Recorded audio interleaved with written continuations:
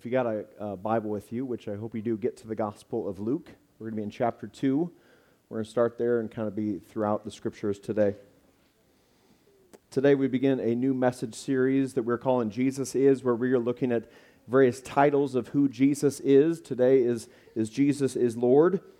It's vital that we be reminded from the Scriptures that on who Jesus is, we must not fall into the trap on us defining who Jesus is, but allow the Word of God to do that. And these are present-day titles of Jesus, remember, because He is eternal. He didn't come into existence at Christmas. He came in the flesh, but not into existence. And He is most certainly not still hanging on a cross or buried in a tomb. But He rose on the third day, walked out of the tomb, later ascended to heaven, one day will return to judge the living and the dead. So these are present-day titles of Jesus, which remind us of who He is. And why does that matter?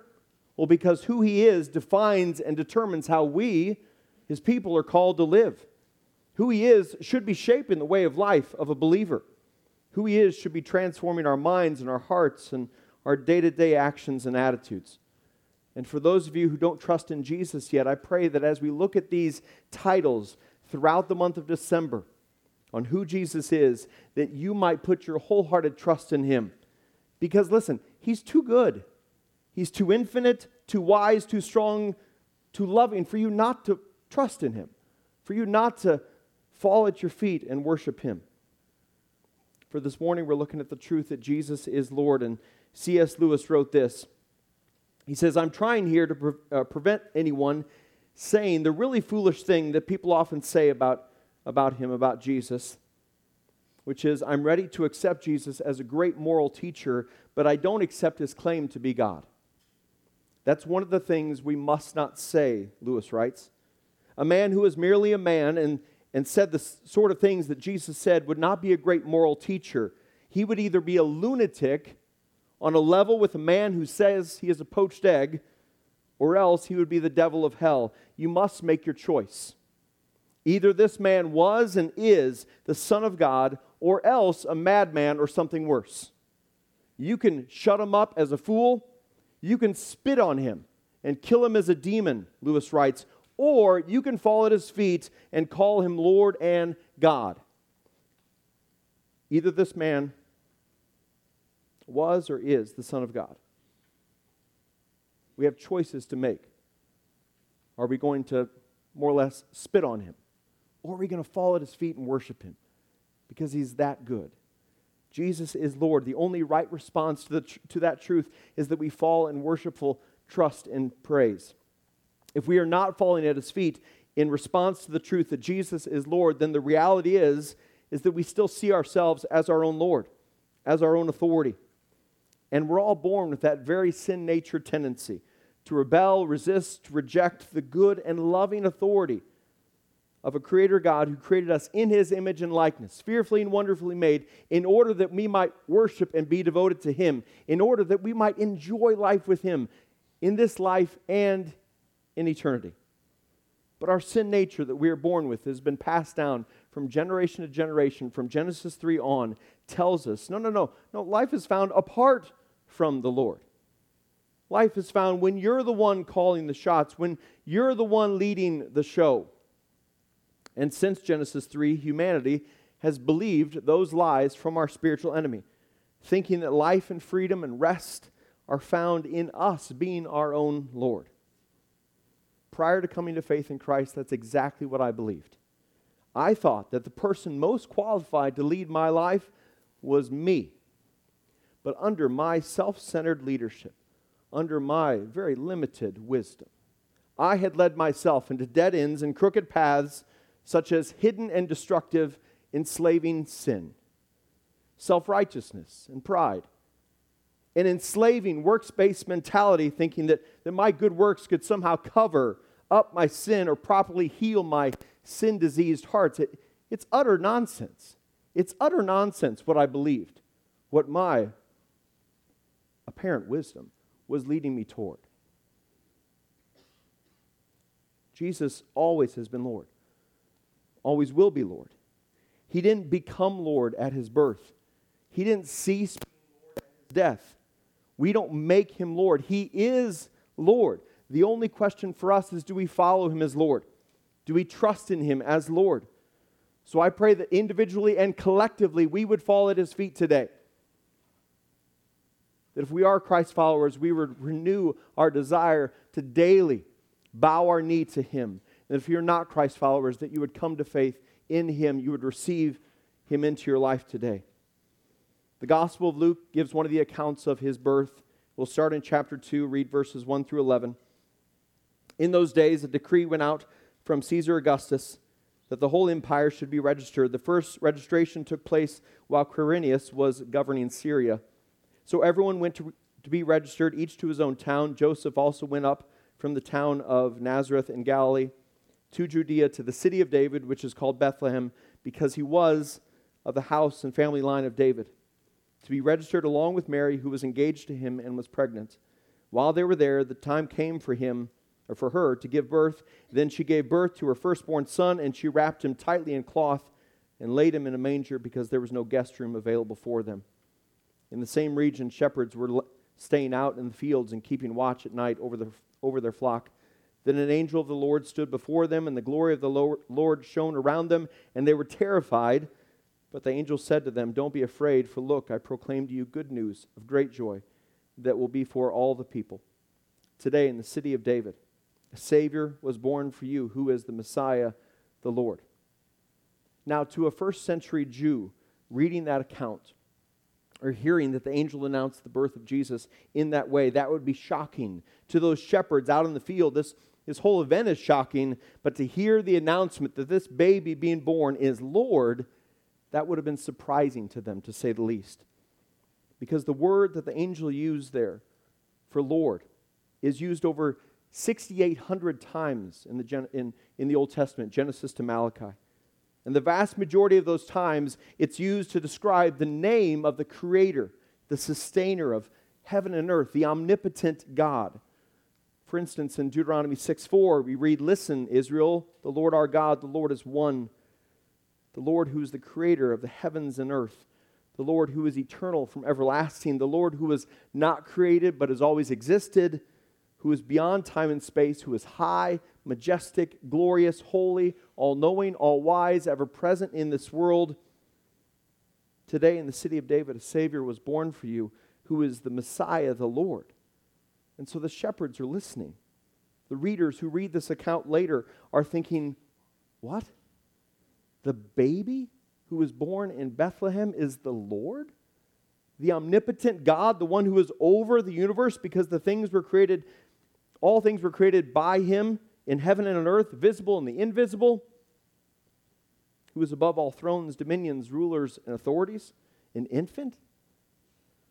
The story goes on in verse 13. Suddenly there was a multitude of the heavenly host with the angel, praising God and saying, "Glory to God in the highest heaven, and peace on earth to people he favors." When the angels had left them and returned to heaven, the shepherds said to one another, "Let's go straight to Bethlehem and see what has happened, which the Lord has made known to us." They hurried off and found both Mary and Joseph and the baby who was lying in the manger. After seeing them, they reported the message they were told about this child, and all who heard it were amazed at what the shepherds said to them. All those who heard were amazed for various reasons, including that this baby that Mary and Joseph are holding, that they're rejoicing in, that they are caring for and loving and feeding, is the Lord. And even before Jesus was born, when he was still in utero, growing in his mother Mary, Mary sets out to visit Elizabeth, who's pregnant with John the Baptist. And then Luke 1, starting in verse 41, says, "When Elizabeth heard Mary's greeting, the baby, John the Baptist, leaped inside her, and Elizabeth was filled with the Holy Spirit. Then she exclaimed with a loud cry, 'Blessed are you among women, and your child will be blessed. How could this happen to me, that the mother of my Lord should come to me?'" The child who is not born yet is the Lord, Elizabeth is declaring. "Mother of my Lord," she says, before this baby is even born, Elizabeth's heart is bowed in worship to him. Why? Because he's Lord, even there in Mary's belly. And then the gospel accounts of Matthew, Mark, Luke, and John detail the life of Jesus the Lord. Fast forward as John the Baptist and Jesus are men now, no longer babies. Matthew 3, 1 through 3. In those days, John the Baptist came, preaching in the wilderness of Judea, and saying, Repent, because the kingdom of heaven has come near. For he is the one spoken of through the prophet Isaiah, who said, A voice of one crying out in the wilderness, Prepare the way for the Lord, make his paths straight. John the Baptist's public ministry began before Jesus. And so John's role in the kingdom was to prepare the way for the ministry of Jesus, point people to the coming Savior. And there at the end, in verse 3, John is quoting from the Old Testament book of Isaiah, chapter 40, verse 3, written 7 centuries before this moment in Matthew. And Isaiah is prophesying that the Lord Jesus will come, and John will be the one to prepare the way for him. And now, 700 years later, that prophecy is coming to pass, and Jesus the Lord is here. And as his ministry begins and throughout his earthly ministry, Jesus identifies himself as the Lord. For instance, in John 10:30, Jesus says that he and the Father are one. In John 8:19, he's telling the people, if you knew me, you'd know the Father. In John 8:58, Jesus tells the crowd, truly I tell you, before Abraham was, I am. And who's Abraham? Well, he's the father of the Israelite nation, walked the earth during the days of Moses, or during the days of Genesis, first book in your Bible, and Jesus is saying, I existed before Abraham, long before I walked in the flesh, and the only way that I existed then is if I am the Lord. Jesus says, I am, which is the same way that the Lord described himself to Moses when Moses says, who do I tell the people who you are? In Exodus 3:14, God replied to Moses, I am who I am. This is what you are to say to the Israelites, I am has sent me to you. So in John 8, Jesus is saying, I was there in creation. I was there along with the Father and the Spirit, the eternal triune God, each fully God yet personally distinct from each other. Jesus is Lord. He is the I am, meaning we don't define who he is. He defines for himself who he is. And we are to live in reflection of that. Now to that ongoing declaration in the Gospels that Jesus is Lord, 2 types of responses occur in the people. Some reject and some receive. To use C.S. Lewis' words, some shut him up as a fool, spit on him, eventually kill him. Others fall at his feet in worship. For instance, in John 8, after Jesus says, truly I tell you, before Abraham was, I am, the next verse then says, so they, the crowds who he was speaking to, so they picked up stones to throw at him. That doesn't sound like receiving. That sounds like rejecting. Jesus says in John 15:23, the one who hates me also hates my Father. When the people were rejecting him, they were at the same time rejecting the Father. So one response of the truth that Jesus was and is Lord is this wholehearted rejection. And ultimately, where that led was the cross of Calvary, the crowds eventually shouting, crucify him. And according to God's sovereign plan of redemption, that is what occurs. Jesus, the one with all authority, willingly and joyfully lays down his life for the salvation of all who would believe and trust in him. The Lord, the all-powerful one, the eternal one who took on flesh on a mission to seek and save those who are lost, dies upon the cross, dies in our place, substitutes himself so that through grace alone, by faith alone, in Christ alone, we could be saved and be given new life. And because he is Lord, the story, praise God, doesn't stop there. It doesn't stop with a bloodied man on a cross. It doesn't stop with a dead man in a tomb. He has the authority to lay down his life. He has the authority to take it back up on the third day. It's what Jesus declares in John 10, starting in verse 14. He says, I am the good shepherd. I know my own, and my own know me. Just as the Father knows me, and I know the Father, I lay down my life for the sheep. But I have other sheep that are not from this sheep pen.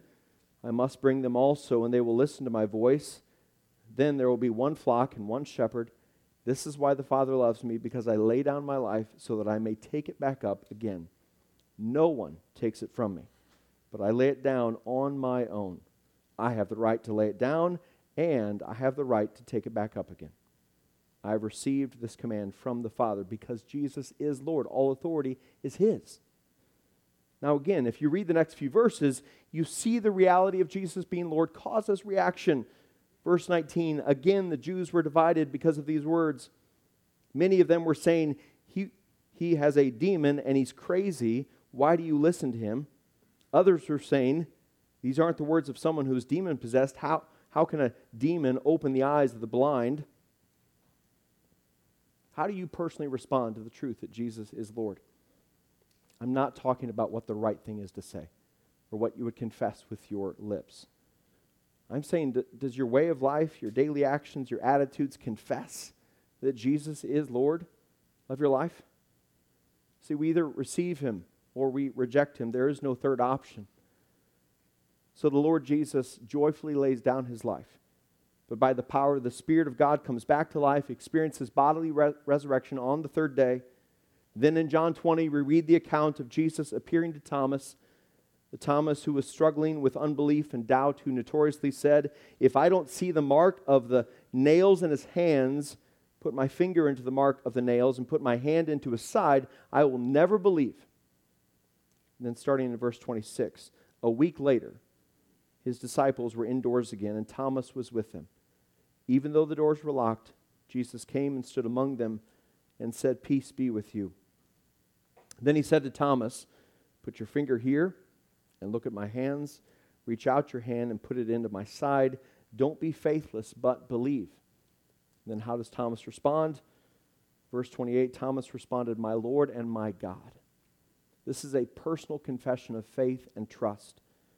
Thomas has moved from unbelief to belief, from doubt to trust. Before, Thomas was thinking he could provide the best leadership of himself. Now he's just witnessed the one who days earlier had hung on a cross. And now the one who was bloodied upon that cross has come back to life, not as a ghost, but as a bodily resurrected, eating, drinking, fellowshipping among them. He beat death.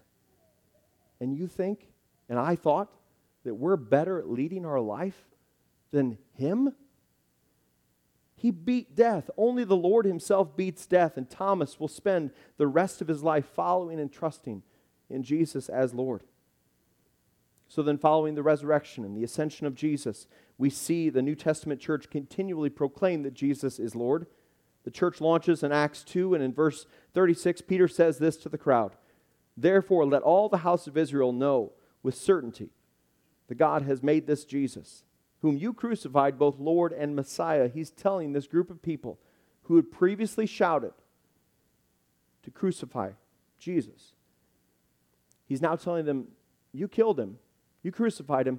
He is Lord. God raised Him from the dead. And then verse 37, it says, when they heard this, they were pierced to the heart and said to Peter and the rest of the apostles, brothers, what should we do? How do we respond to this reality that we recognize our sin and He is our Savior? What do we do with that? And Peter replied, repent and be baptized, each of you in the name of Jesus Christ for the forgiveness of your sins, and you'll receive the gift of the Holy Spirit. And in verse 41, we read about 3,000 people that day moved from rejecting to receiving, from dismissing and disregarding Jesus to falling at His feet in worship.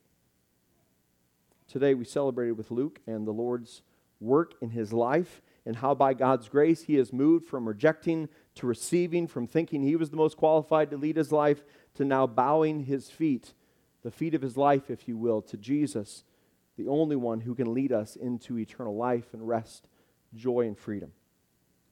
Some of you are at where Luke was at, prior to faith in Christ as Lord. And so I plead with you to repent. Repent from your rejection. Receive Jesus. Bow your knees to Him. He's too good. He's too good to not. Romans 10, 9 through 13 says, if you confess with your mouth Jesus is Lord and believe in your heart that God raised Him from the dead, you will be saved. One believes with the heart, resulting in righteousness, and one confesses with the mouth, resulting in salvation. For the Scripture says, everyone who believes on Him will not be put to shame, since there is no distinction between Jew and Greek, because the same Lord of all richly blesses all who call on him. For everyone who calls on the name of the Lord will be saved. Call upon the Lord today, friends. The Lord of all richly blesses all who call on him, who fall at his feet in trust and faith, who confess with their lips and confess with the actions of their life that Jesus is Lord, that he is faithful to save. You have not run too far from him to save. You are also not too good that you don't need a Savior. Receive him today. Jesus is Lord. So how do believers, how do we respond to that truth? I want to go back to Deuteronomy 6. We read verse 4 earlier, but I want to read all the way through verse 9 today. Practical counsel on how we respond to Jesus being Lord. Verse 4 again in Deuteronomy 6. Listen, Israel, the Lord our God, the Lord is one. Love the Lord your God with all your heart, with all your soul, with all your strength. These words that I am giving you today are to be upon your heart. Repeat them to your children. Talk about them when you sit in your home or sit in your house, and when you walk along the road, and when you lie down and when you get up. Bind them as a sign on your hand, and let them be a symbol on your forehead. Write them on the doorposts of your house and on your city gates. So here are two actions for us to live out in response to verse 4, that Jesus is Lord. The first is we are commanded to love the Lord our God with all our heart, soul, and strength. These words that I'm giving you today, he says, are to be upon your heart. So what does that mean? Well, Jesus says in John 14:21 that those who obey his commands are the ones who love him. Those who welcome his word to be written on their heart, internalized into their minds and life. That's one way we express our devotion to and trust in Jesus. That is one way we fall at his feet, if you will. When we declare that to the Lord, we don't want to follow our way, we want to follow you and your way and your wisdom.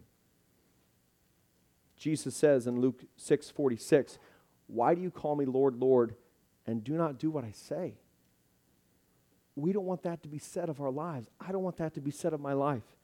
Because the next couple of verses tell us that those people didn't actually know the Lord. And the Lord did not know them, and he tells them to depart. He never knew them. So eternity is going to be spent in separation from a good shepherd. We want to be a people who hear the Lord and joyfully respond, knowing his commands are not a burden. His commands instead lead to life. Exodus 20, verse 3, calls us to have no other gods or lords before the one true Lord.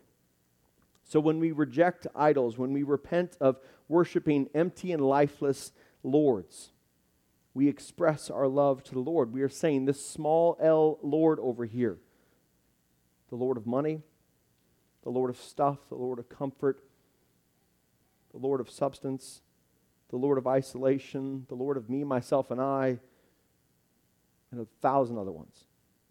We're saying we're not going to bow down to this small L Lord over here because it's not worthy of our trust. It's not worthy of our life's affection, our life's attention. Only Jesus Christ, the Lord of Lords, the King of Kings, we're going to live in awe and reverent awe of him and his glory, his purposes, his kingdom. Jesus is Lord, and one way we respond to that is loving him supremely above all else and obeying him faithfully. Secondly, Deuteronomy calls us to share and tell others the good news of the Lord. To tell the next generation, including children and grandchildren if we have them.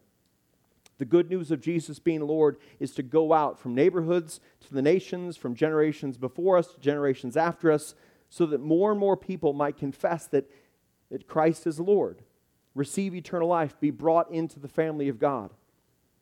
This Advent season, may we share of the gospel prayerfully as we go, as a way of life, at home, along the road, throughout our days, remaining prayerful because the Lord is the one who opens the door. And when the door is open, we want to be able to speak of the mystery of Christ with clarity, Colossians 4 calls us to. Prayerfully, with clarity, seasoned with grace, seasoned with truth, that our words would be gracious, seasoned with salt. We want to show and tell of the good news of great joy that will be for all the people that a Savior has been born. He is the Messiah, the Lord. His name is Jesus, and he continually is saving lives. That no one has run too far, and no one is too good to not be in need of a Savior. That the gospel is for all. Before we move back into worship, we're going to celebrate and be reminded of his sacrifice upon the cross through communion. If you're a believer in Jesus Christ, you are welcome to take communion. You don't need to be a member of Crosspoint. Our First Impressions team will begin passing down the rows, cups that have both the juice and the wafer on top. After those are passed, we'll take that together as one unified body of Christ, but this is an opportunity for us to pause as Advent season moves and begins and moves into the month, that we would pause and be prayerful and respond to the Word of God that we've opened and looked at today.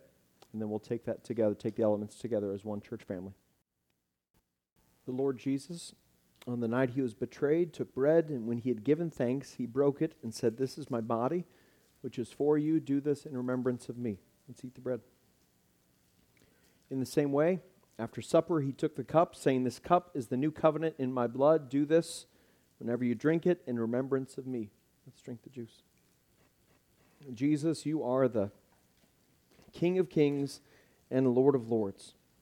All authority in heaven and on earth is yours, and we are grateful.